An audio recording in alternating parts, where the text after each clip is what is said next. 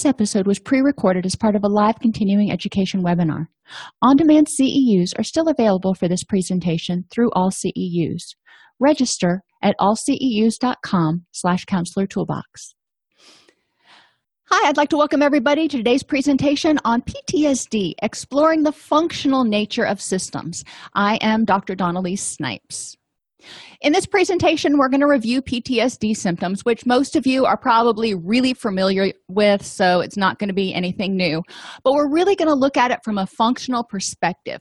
How do these symptoms make sense in terms of helping a person survive?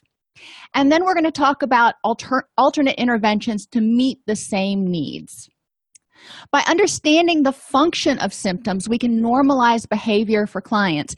If we present it to them and say, okay, I realize that hypervigilance is really freaking annoying, but let's talk about how that might make sense, how your body is actually trying to help protect you because it doesn't want you to experience trauma again.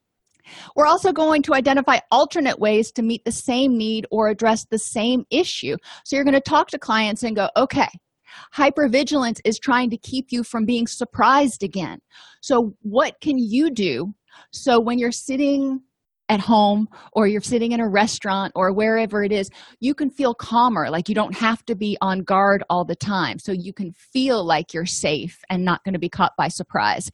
And feng shui, if you are into that, and actually I think it's Feng Shui for Dummies, is a really good primer on feng shui techniques. But one of the principles of feng shui is you always want to be able to see what's going on behind you.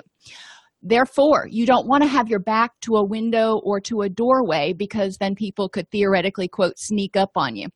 Same thing when you're sleeping. You'd want to be able to see all the entrances and exits. And if you can't, put up little mirrors so you can see. Put up a mirror on your monitor. Put up a mirror, they suggest, on the kitchen stove, because when you're at the kitchen stove, people can walk behind you. Set yourself up so people can't startle you, which is also really good if you have teenagers in the house because they like to sneak up on you. But I digress. So feng shui can be something that you can look at to help people arrange their environment to reduce their internal stress some. And we're going to talk a lot more about that. But that's one of the things that you want to talk about with clients and say, okay, it makes sense. Now, how can we help you feel more comfortable? How can we help you integrate this experience and create an environment that is your new normal, that is your new comfortable? So PTSD is caused by exposure to death, threatened death, actual or threatened serious injury, or actual or threatened sexual violence through direct exposure, witnessing, learning that a relative or close friend was exposed to the trauma, or indirect exposure to aversive details of trauma, usually in the course of professional duties, such as first responders and medics and soldiers. This does not apply to media exposure unless work-related, according to the DSM. Now, I'm going to go off on a little soapbox here, so this is my personal opinion, not DSM's. When we're talking about children have difficulty separating what's on TV from what's going on right outside their front door because it feels like it's in their living room. And that is really important to recognize. For example, way back when on 9/11, they kept playing that Twin Tower thing over and over and over again. And my child at that point was 2 years old, something like that. But to him, that was going on right now and right outside because he didn't have a concept of, where the Twin Towers were.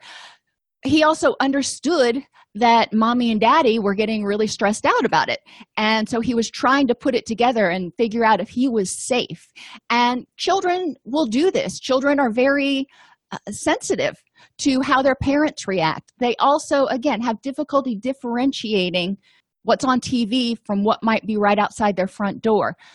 So I would argue that with children, not with adults, but with children, media exposure, especially continued media exposure, can be a source of trauma for some children, if not all. Trauma causes long-term dysregulation of norepinephrine and cortisol systems. Now, norepinephrine is your get-up-and-go chemical. It's also your one of your focus chemicals. And your cortisol system, that is your fight-or-flight system. And vulnerable areas of the hippocampus, amygdala, and prefrontal cortex. Now, you remember the hippocampus is involved in that cortisol system with the HPA axis, your stress response system that I call it. And your amygdala is that primitive area of the brain that's involved in fear processing. And a lot of times, traumatic memories may get stuck in the amygdala because your brain doesn't know how to assimilate them, which leads to problems like PTSD. And the medial prefrontal cortex is where a lot of our impulse control happens. So when these areas get dysregulated, we get basically turned on high, if you want to think about it that way, in all of these stress response system, because the body doesn't want to be surprised and it wants to be on guard. It wants to be aware. I played tennis in high school, and one of the things that, you never wanted to stand flat-footed because you didn't know where the person was going to hit the ball or where it was going to be coming. So you always wanted to be bouncing on your tiptoes, ready to move to meet the ball. Same sort of thing with hypervigilance and hyperactivation in PTSD. Your brain is going, okay, we need to be ready. We need to be ready. We need to be ready. It makes sense. Your brain doesn't want to die, and it experienced whatever that threat was as threatening to its system. Now, before we leave this slide, let's just take a little journey over to adverse childhood experiences. Again, doesn't necessarily exactly meet the PTSD criteria, but given all the research, I think we've realized that they're still important to consider because they do represent potential trauma. Children who grow up in an environment where there's uncontrolled mental illness or addiction, and I say uncontrolled because there's a lot of us out there who have mental health diagnoses, clinical depression or whatever, or even people who are in recovery from an addiction. And they are wonderful parents, and they are wonderful spouses and great employees and all that kind of stuff. So I don't want to say that just because a person in a household has a mental illness or an addiction means the children are going to be traumatized. No. If it's uncontrolled and it is causing problems in that caregiver's ability to respond to the needs of the child, then it can become traumatic. Children are thinking very primitively. Children, somewhere deep down in their brain, they know they can't survive without their caregivers. So if their caregiver is non-responsive, if they walk in on, a caregiver who is passed out in the bathroom after shooting up from heroin and they can't wake him up, that's going to be pretty daggum traumatic. If they walk in on a caregiver who's passed out drunk and again can't wake them up, or you can see the scenarios, or if you have a caregiver who is struggling with clinical depression and just can't even get out of bed and may exhibit some suicidal tendencies, that can be really traumatic to the child for a lot of reasons. But this is what I'm talking about in terms of trauma. Parental abandonment, whether it's the parent leaving the household, forever, not just to go to work, whether it's the parent disappearing or going to jail, or even in some cases getting deployed and going overseas. Most of the time that's not as big of an issue because the caregiver, even when they're deployed, is able to communicate with the child. But if there is a significant period based on the child's age, a significant period of abandonment by the parent or missing, the child can experience some trauma-related issues based on how they process, what happened to my caregiver. If parents die, that's definitely going to be a traumatic incident for a child. And obviously, abuse, whether it's direct, the child is experiencing the abuse, or indirect, they're seeing domestic violence, or they're seeing child abuse to a different sibling. Those things can also be traumatic to a child. We want to consider, when we're thinking about PTSD symptoms, we want to consider that, and that's exactly where I was going with this, Lisa. Not every trauma or not every situation is traumatic for every person. For example, if a person, let's say a young child, just to highlight it, sees a dead body, that could be very traumatic to them. Probably will be. A coroner is going to see a dead body on the hour, and that's not going to be traumatic to them, even if it's, there are some pretty gruesome ways people die. Part of it is being able to control the situation and feel empowered in the situation and feel safe, if you will.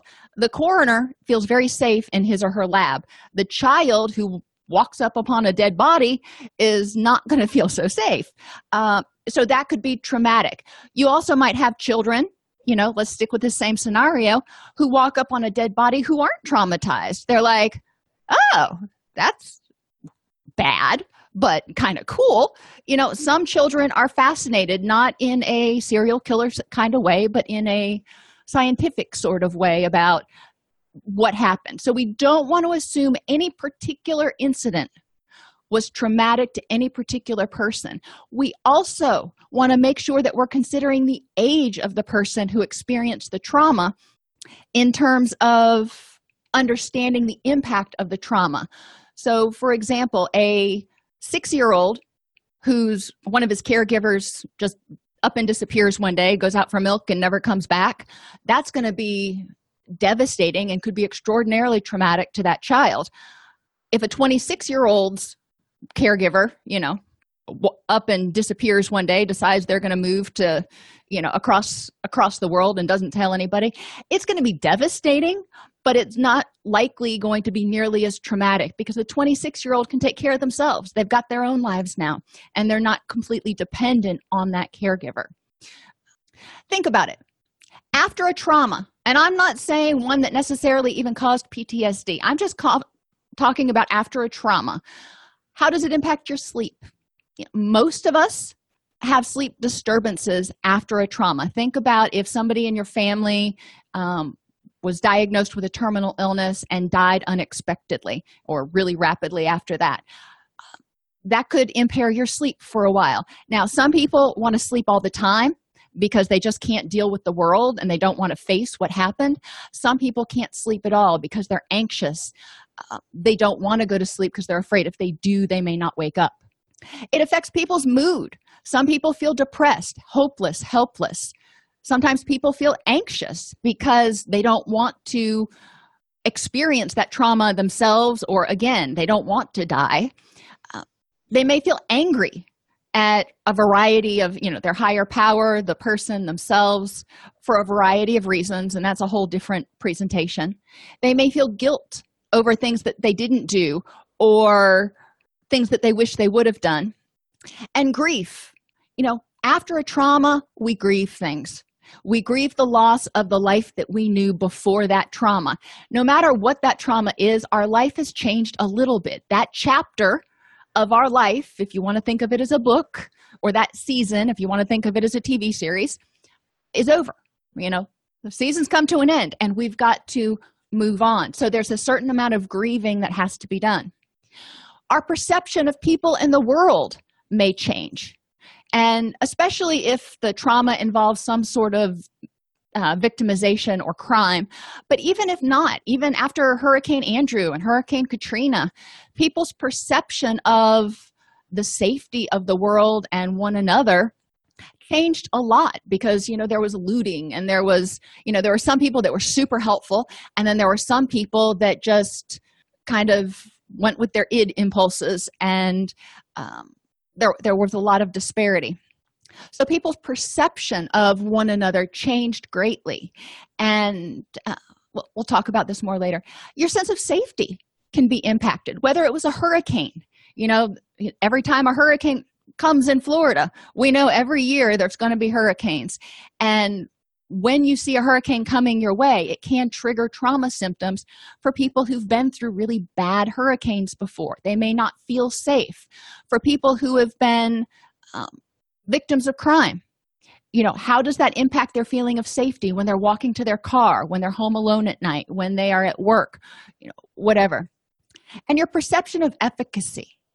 After a trauma, A lot of people feel helpless during the trauma, and their sense of efficacy, their sense of their ability to protect themselves and to prevent that problem from happening again may feel a little bit impaired.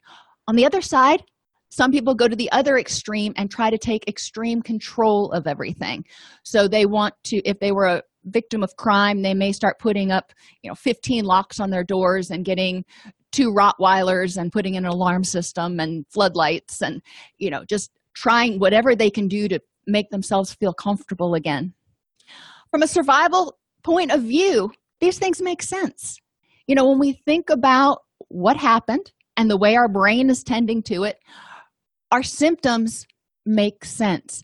Even if, our sense of safety is probably changed, at least initially, in an overgeneralized sort of way. You may think you'll never feel safe again. Well, that's a pretty overgeneralized statement, but I can see where it comes from. Your perception of your ability to keep yourself safe.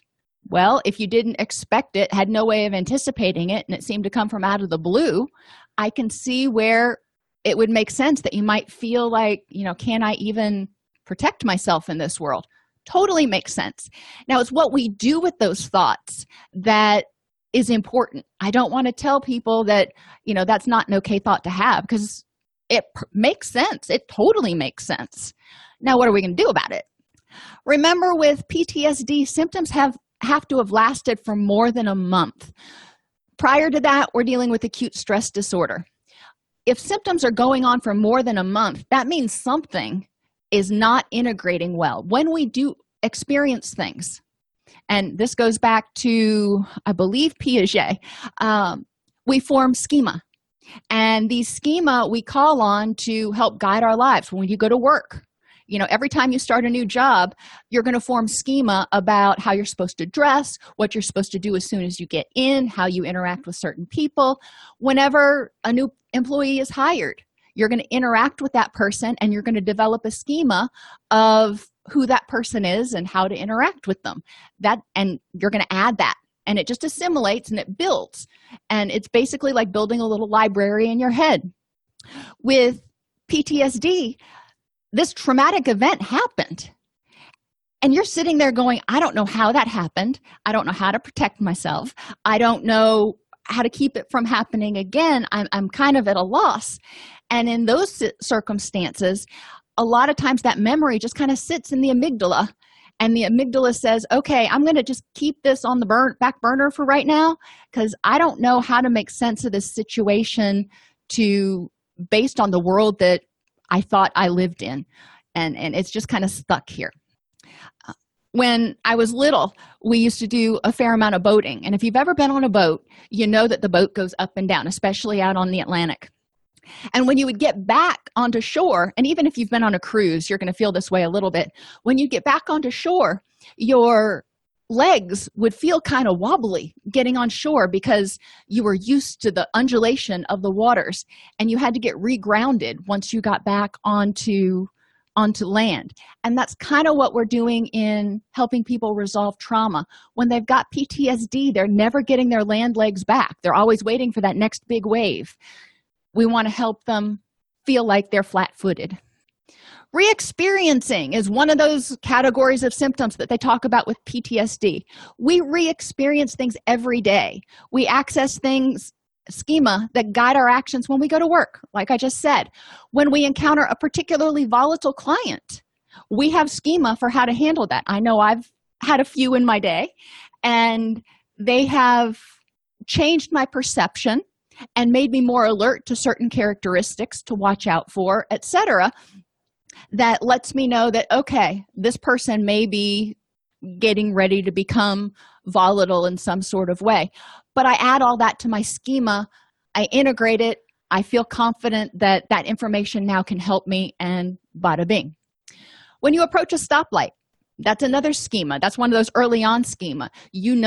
And depending on who you are, when the light turns yellow, your schema may say gun it because you're going to get through the light, or you may have the schema like mine that says stop, and that schema affects how you behave. In PTSD, people re-experience this trauma A lot of times when they experience triggers, things that remind them of the trauma, that schema is called up and they're put on high alert again. The context is often overgeneralized. So, for example, a child may be afraid of all strangers if there was an abduction in their family or something.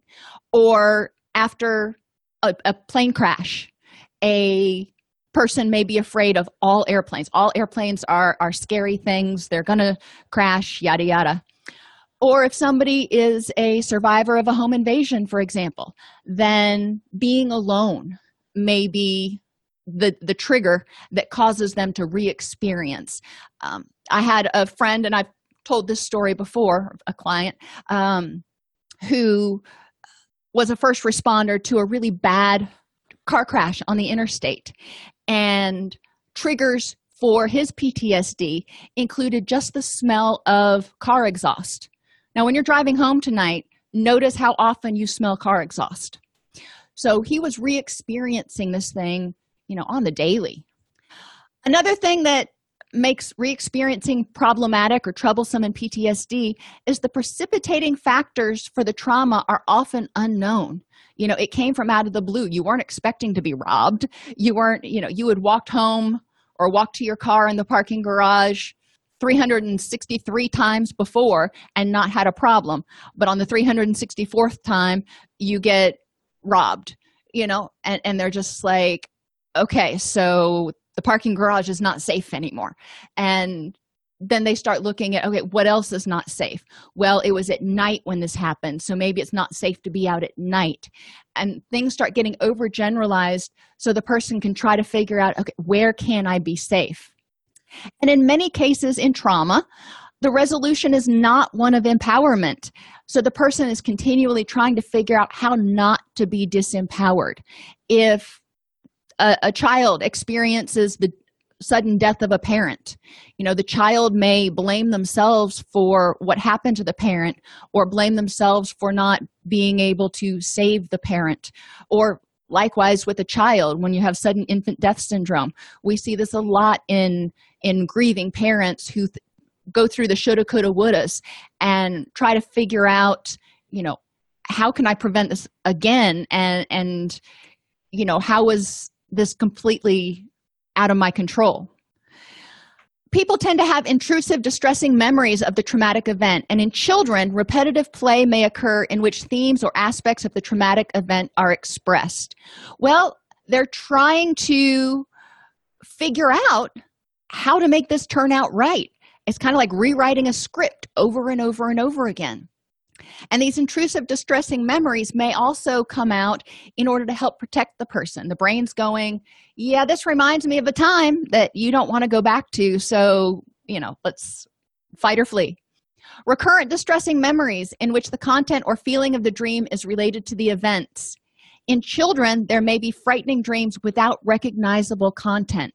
So for a lot of us parents, when our kids wake up with a nightmare, we want to tell me what happened, tell me what was going on in your dream, and because we want to demystify it and help the child realize logically what's going on. But with PTSD, there may not be any recognizable content, and we don't want to say, well, I can't help you. We want to understand that that's sort of the artifacts or the shadows, if you will, of the trauma from the amygdala coming out. And the amygdala is going, I'm still not sure we're safe, so I don't want you to sleep too soundly.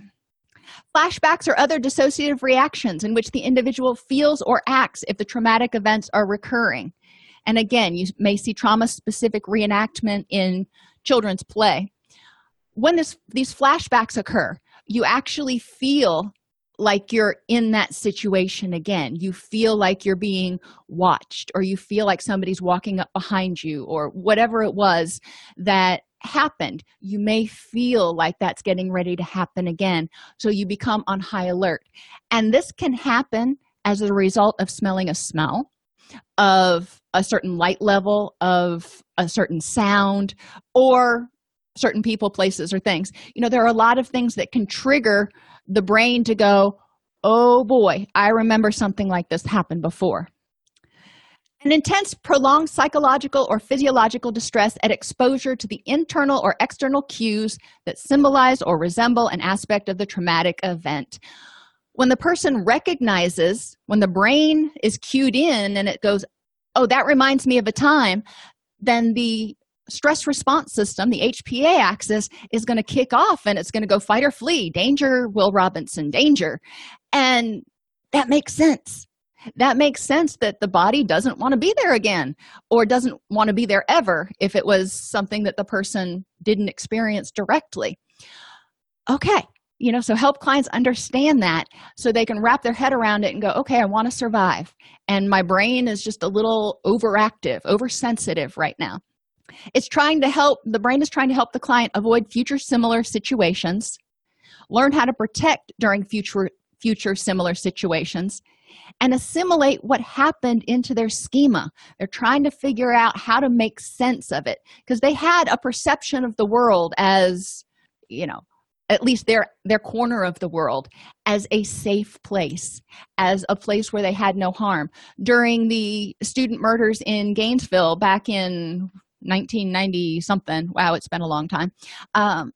We felt, before that happened, we felt like being on campus was the safest place in the world. And UF is a pretty big campus, and I'll tell you, I was out at 10 o'clock at night with headphones on, running, and couldn't hear piddly squat going on around me because I felt safe. And after those started to happen, I was like, okay, well, this place that used to be, we thought this safe utopia ain't that way no more. So we need to adjust our schema to fit this situation in it so it makes sense. Instead of saying, okay, that campus is a dangerous place to be, we had to assimilate it so we recognized that it's no more or less dangerous than the outside world, but there are precautions that we have to take. So with re-experiencing, therapy goals are to help the person differentiate the trauma from general life situations, like what I was just talking about. This particular situation was a particular person that, decided to go on a killing spree, but that doesn't mean that all people are dangerous. That doesn't mean that the campus itself is always a dangerous place. 99.999% of the time, it is a perfectly safe place to be, at least in terms of, getting killed.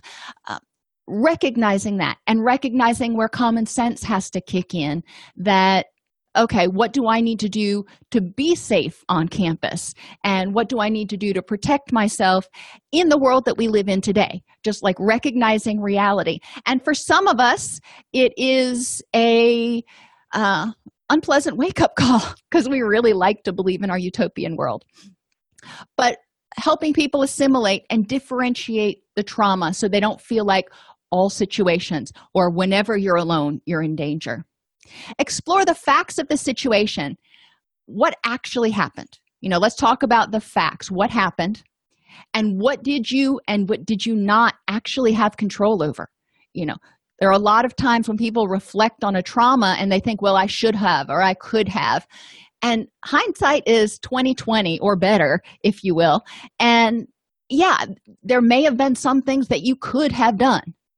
But in the moment, you were trying to survive. In the moment, under those circumstances, you are not thinking clearly on all cylinders. That's just not how we're designed. We're not designed to sit there and problem solve and go, okay, there are 6 options I have here. I've got a gun pointed at me. Which one should I choose? No, your brain is designed to tell you to get the hell out of there.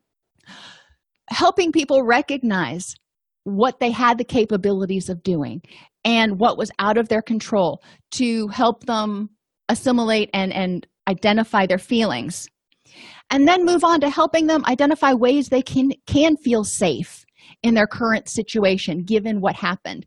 And remember, traumas are not always victimization. Traumas can be, for example, finding out that your caregiver has cancer, or your significant other has cancer, or you have cancer. That can be really traumatic. So how can you feel safe? What can you do so you can feel like you can enjoy life and not have to be concerned about every thing you put in your body is going to cause cancer, or every time you go outside you're going to get attacked, or whatever. What do you need to do so you can feel calm and enjoy and have a rich and meaningful life? And finally, people need to learn how they can cope with these intrusions, because it just going through this cognitive stuff doesn't mean that the nightmares are going to stop right away. It doesn't mean that the flashbacks are going to stop right away or at all. Sometimes, generally, they will slow down significantly, but people will periodically, often, still have flashbacks. And the hope is with things like EMDR that is not true. But with general cognitive behavioral interventions, a lot of times people still have occasional flashbacks or nightmares. So how do you deal with that? When you wake up in a sweat, what do you do? I worked with a unit of men who were soldiers, and they would wake up with night terrors. And we had to figure out, okay, when this person wakes up with a night terror, what needs to happen? And in a lot of those situations, we had a very dim nightlight in the room, so they weren't completely in the dark. And then they had the ability to turn on a light, and we had a procedure for them to follow that helped them get regrounded in the moment, in the present, because they were often flashing back to the past. Avoidance is another symptom. Avoidance of recurrence of pain or arousal of the stress response system is basically what's going on. This person has been overwhelmed. Going through a trauma is exhausting. It's overwhelming. It's terrifying. It's all of those big, excitable words. And you don't want to do that again. That was really horrible. So avoidance makes sense. Your brain is going, you don't really want to go there. It's like saying, do you want to put your hand on a hot stove? And of course you're going to go, no. Well, people don't want to put their brain on a proverbial hot stove. They don't want to experience that again. So they may avoid people, places, activities, or anything that may trigger a sensational sense reminder of the trauma, like smells or sights. Those are all things that make perfect sense. It's the brain's way of going, I just can't right now. So people may start to experience emotional numbness. And we're going to talk about this a little bit more when we get to hypocortisolism in a few minutes. But the brain is trying to protect the person from being overwhelmed, from being completely discombobulated. Another way or method of avoidance is an inability to remember important aspects of the traumatic events, not due to head injury, alcohol, or drugs. People go through this, and in the course that I did on the neurological aspects of trauma, we talked about how the brain secretes certain hormones when there's a trauma that actually prevent the formation of memories. Why? Because the brain doesn't want you to remember it. It was too horrible. That makes sense to me when you think about it that way. Now, as cognitive beings, we want to understand, and we want facts, and we want details. But sometimes our brain says, you know what, you don't need those. It's better you don't remember. That's something that we want to impart to our clients. Some of these things you may never remember because of your brain chemistry at that point in time. Your brain is going, that's not something you need to remember. And you're going to have to figure out how to be okay with that. An exhausted system conserves energy in case there's another threat. And this is hypocortisolism. When a person is hypervigilant and hyped up for too long, eventually the body goes, you know what? We can't fight this threat. So we need to start holding on to some energy. We can't stay revved up this long. Otherwise, when that tiger comes to eat us, we're not going to have the energy to get away. So we're going to start conserving energy. Well, the problem with that on a lot of fronts, but a problem with that is that energy it's conserving is not only the energy to fight or flee, but it's also the energy to be excited and elated and happy. It's holding on to all of those excitatory neurohormones that it needs in case there's another threat. So the person may start feeling feelings of detachment or estrangement from others and have a persistent inability to experience positive emotions. Another thing that's going on here is hormonal changes have happened under chronic stress. Cortisol impairs thyroid function, When thyroid function is impaired, we start to feel more depressed. When thyroid function is impaired, our serotonin levels are also impaired. So you have this cascade effect that can lead to a lot of different cognitive and emotional issues. So recap on hypocortisolism. Cortisol is the stress chemical. After extreme stress or under chronic stress, the brain may reduce the responsiveness of the stress response system, or the HPA axis, by reducing cortisol. This is protective. When our brain has too many excitatory neurotransmitters going through our brain, especially glutamate, but it actually becomes what they call neurotoxic. It becomes too stimulated and it starts killing off neurons. We don't want that. We see a lot of neurotoxicity in people who abuse stimulants, for example. But I digress. So the brain's going, I don't want to start losing neurons. I like all the neurons I've got. So we're going to tone it down a little bit. We're going to become less responsive to stuff that's going on, so we're not constantly getting startled. So the person may start to appear more flat and have more psychomotor retardation and symptoms of depression, as it were. Due to fear conditioning, when a stressor is detected, though, the stress response is exaggerated. The body's been holding on to all these excitatory neurochemicals, and they found in people with hypocortisolism, when their HPA axis is triggered, instead of what a normal HPA axis would do and say go 0 to 50, their HPA axis goes 0 to 200, and they become dysregulated really, really quickly, which goes back to that research that I cited earlier about the dysregulation in the hypothalamus, the prefrontal cortex, as well as the amygdala. So we've talked about re-experiencing and we've talked about hypervigilance. Let's talk about avoidance. One of the treatment goals for avoidance include helping people desensitize to overgeneralized cues. If they were a victim of a home invasion, for example, then they may feel that they are never safe when they are home alone. So we want to help them desensitize to this and figure out what they need to do to take back their life. How can we empower you to feel safe staying at home? Maybe it starts out by staying at home for 30 minutes or staying at home during the day for 30 minutes and then gradually working up to when they can be home by themselves, anytime and not be terrified. We want to encourage the addition of positive experiences.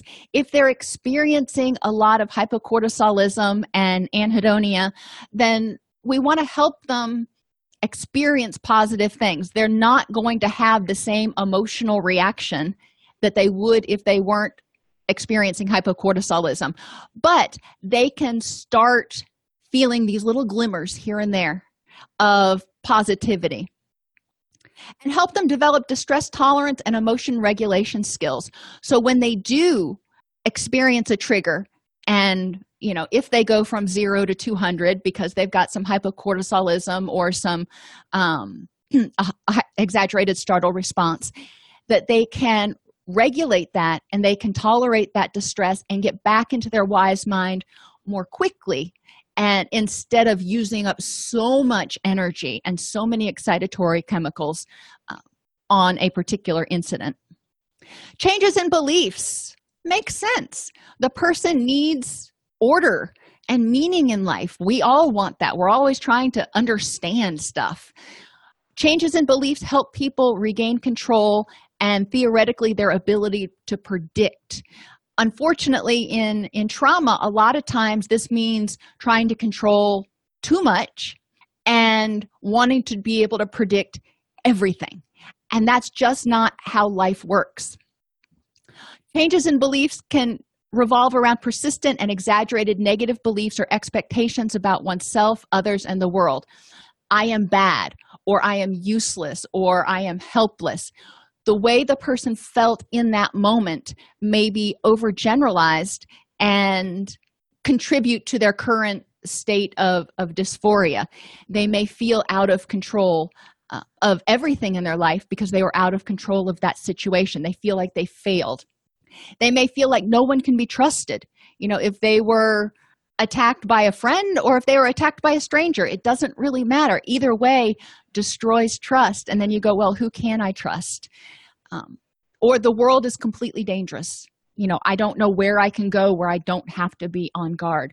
So we want to help people really look at their beliefs and address those cognitive distortions that are all or nothing thinking or that are too personalized, etc.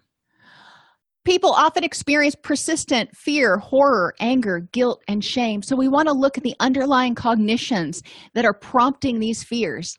Understand them. Understand, again, just constantly ask yourself when you're talking with clients, how does this make sense from a survival perspective for this person in this situation? Trauma taps into nearly every basic fear. Loss of control. Whenever there's a trauma, we are out of control of the situation somehow, whether we're out of control of our own body or we're out of control of somebody else or the weather or whatever it is. The unknown. When a trauma happens, generally, we don't know how it's going to turn out. Death. Am I going to die? I could have died, or I was unable to prevent someone from dying, can all play into it, because when traumas happen, a lot of times death or violence is prominent.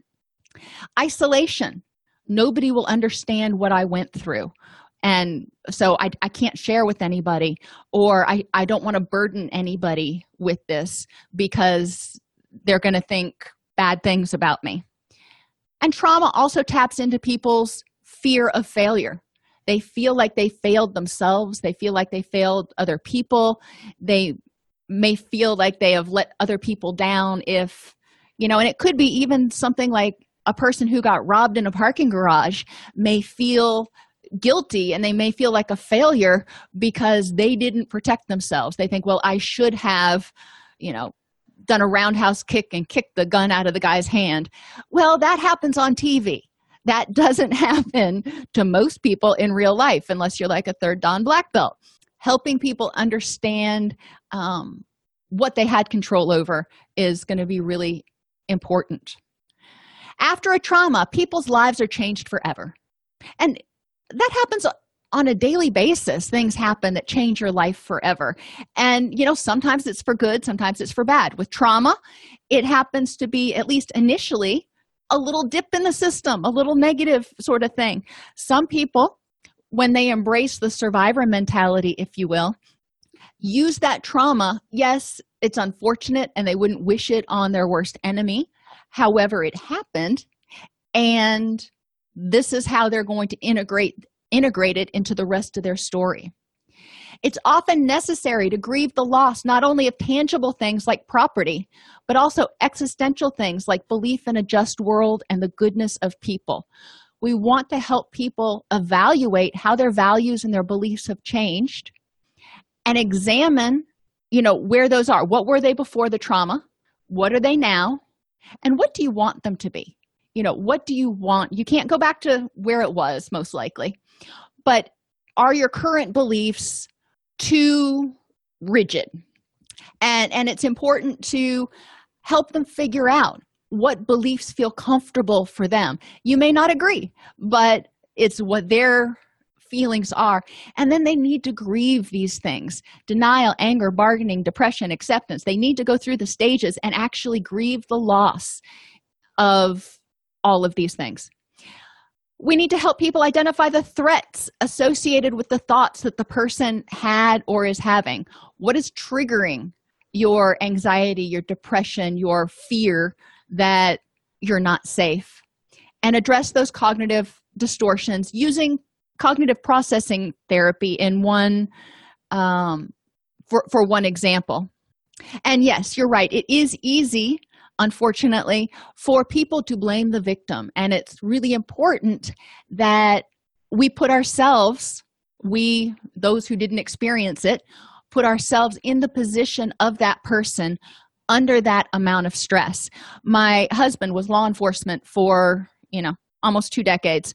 And we'll be watching movies and shows and stuff.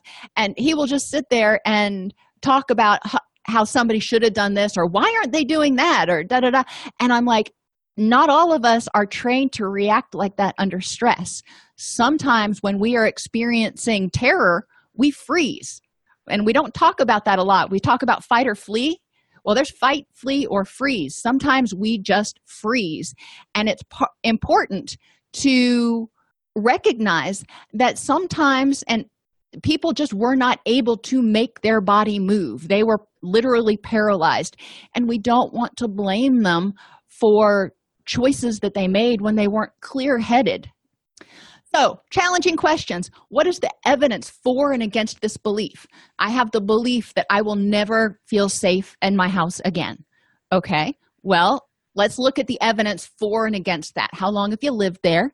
And, go through and start probing. Are the sources of this evidence reliable? Feeling-based evidence is, I walk into my house and I feel scared. Well, yeah, that makes sense, because if that's where the trauma happened, you're going to feel scared. Now, is there evidence that right now in your house you are unsafe? Is there evidence supporting your fear? Encourage them to keep going back to fact-based reasoning. Encourage them to examine whether they're basing their belief on the whole picture or a small aspect of it. What else was going on that contributed to this situation? The person that was in the parking garage. Parking garages overall, people use them every single day. A lot of times bad things don't happen.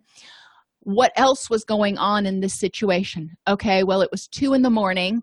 and I was carrying the cash bag to take to the bank and put in the overnight drop slot, and I was by myself. Okay, well, there's a lot of extenuating factors there. Helping people recognize what is different about what happened during the trauma. Does my beliefs contain all or none terms? I will never feel safe again. Yeah, that's pretty extreme. So we want to look at, when have you felt safe? In the past 24 hours, where have you been? Or in the past, before this happened, where did you feel safe? Can you envision yourself feeling safe there again? Maybe at your parents' house or at your best friend's house, or, start identifying certain places where the person might feel safe to find the exceptions. In what way is this belief confusing high probability and low probability events? Well, high probability is that somebody's going to rob you in the parking garage or break into your house. Again, how likely is it that that's actually going to happen? Increased arousal can lead to irritable or aggressive behavior, which makes sense. When you're hypervigilant, when you're, think of that tennis analogy, when you're on your toes, when you're waiting, then when something happens, you're more likely to lash out. Makes sense. That's just kind of what we do when we are in hyper mode. That anger threat reaction is your body's desire to continue to self-protect. Great. Thank you, brain, for not wanting to let me die. That's awesome. Let's figure out how we can do this so we're more pleasant to be around. So help the person identify and address triggers for their irritability or their aggression. For some people, it may be because they haven't got a good night of sleep since the trauma happened. For other people, it may be environmental cues or sounds or people that are triggering aggression. For other people, the trauma was so overwhelming and they are so drained that they have no energy left to have that filter to be patient with people. We want to look and say, where's this irritability coming from and how can we help you address it? What can we do to help you get to the point where you can deal with life on life's terms? Help them develop skills to address emotional and behavioral dysregulation. We talked earlier about distress tolerance skills. Another acronym is STOP. Stop, think, observe, and participate. Encourage them to remember when they start feeling irritable to stop. Take a few deep breaths to slow their breathing down and to slow their heart rate down, and that will give them time to think, observe what's going on, and then participate by choosing the best response that they have at that point in time. People may also engage in reckless or self-destructive behavior to stop the pain, to distract or numb themselves from the pain, or sometimes to regain control. They may feel like, this happened to me once, lightning doesn't strike twice, so I can do whatever the heck I want because I had my bad experience for this lifetime. And that's not exactly how it works. We do want to encourage people to look at the unhelpfulness of some of those reactions in terms of, what is it that you want out of life? And is reckless or self-destructive behavior helping you get closer to that? Or is it just using a bunch of energy to try to help you avoid thinking about the trauma and just muddle through life? I don't want people, unless they really want to, I don't want people to muddle through life. I want people to enjoy life, to embrace life, to, go out and try to engage with life. And people who are experiencing PTSD just don't have that energy a lot of times. Or if they do, they're kind of white-knuckling it the whole time.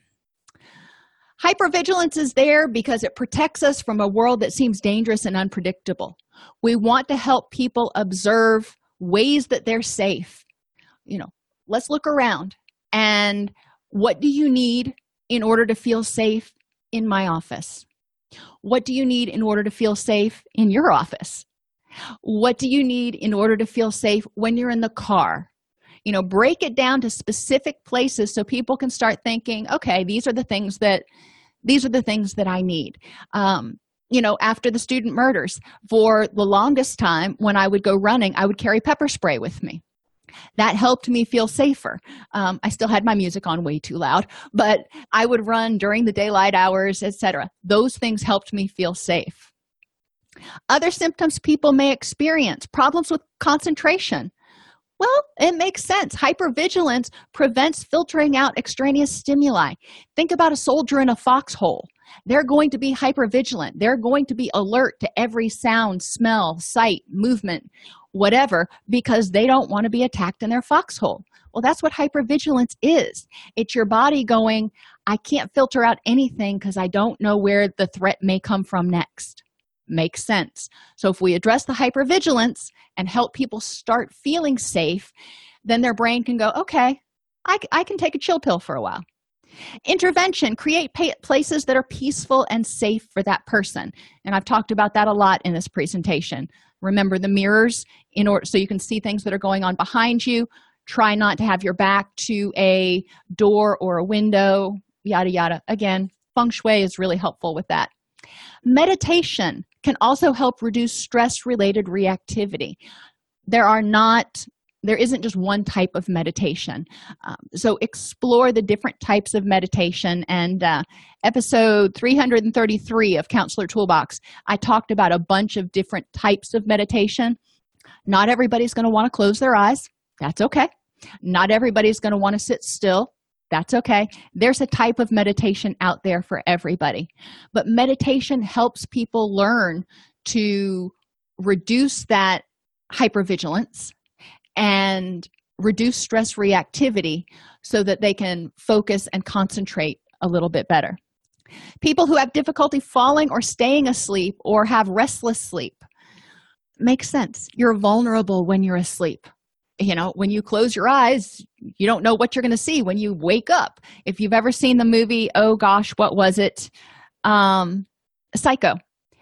For the longest time, I did not shut my eyes in the shower.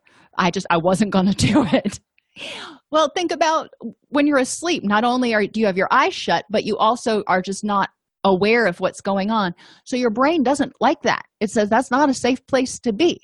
We want to help people figure out how they can feel safe so they can get that restorative sleep they need to start feeling better, because lack of sleep is going to trigger depression, thyroid dysfunction, and a whole host of other problems. Create a safe sleeping space and the ability to easily reground.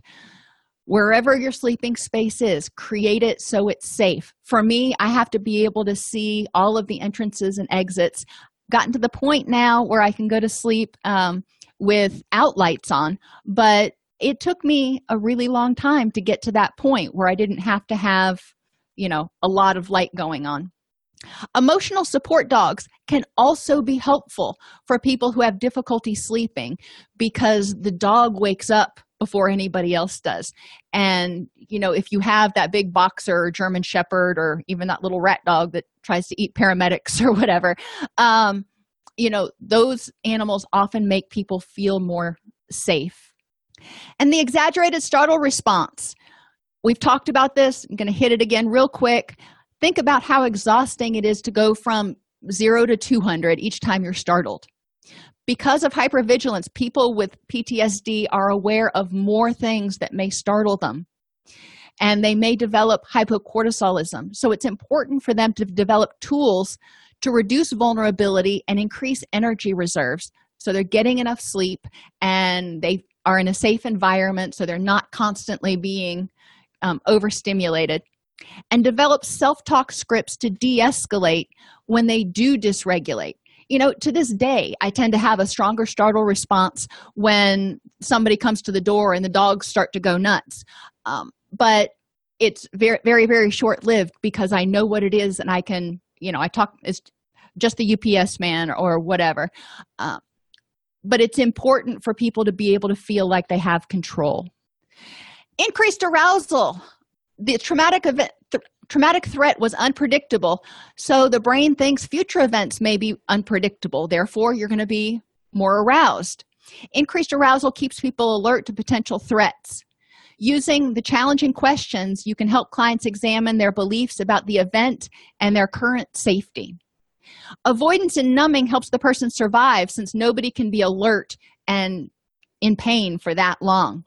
We want to help people understand that during a traumatic event, certain chemicals in the body may prevent effective memory formation as a protective strategy. And numbing actually can help preserve precious energy. Changes in beliefs keep the person from feeling vulnerable again and may help the person try to make sense of what happened and integrate it into their schema. And finally, re-experiencing, like trying to fit a puzzle piece. The brain is trying to make sense of how this fits in to their schema. The brain may have to develop new schema based on likely faulty memories from the trauma. So many stimuli are overgeneralized and cause triggers for anxiety everywhere. So these faulty memories that every stranger is dangerous or I can never predict when something's going to happen. We want to help people, look at the facts of the memories and reconceptualize those schema in order to feel safer and more empowered. If this podcast helps you help your clients or yourself, please support us by purchasing your CEUs at allceus.com or getting your agency to sponsor an episode. A direct link to the on-demand CEUs for this podcast is at allceus.com/podcast CEUs. That's allceus.com/podcast CEUs. To sponsor an episode of Counselor Toolbox and reach over 50,000 clinicians per week, go to allceus.com/sponsor. Thank you.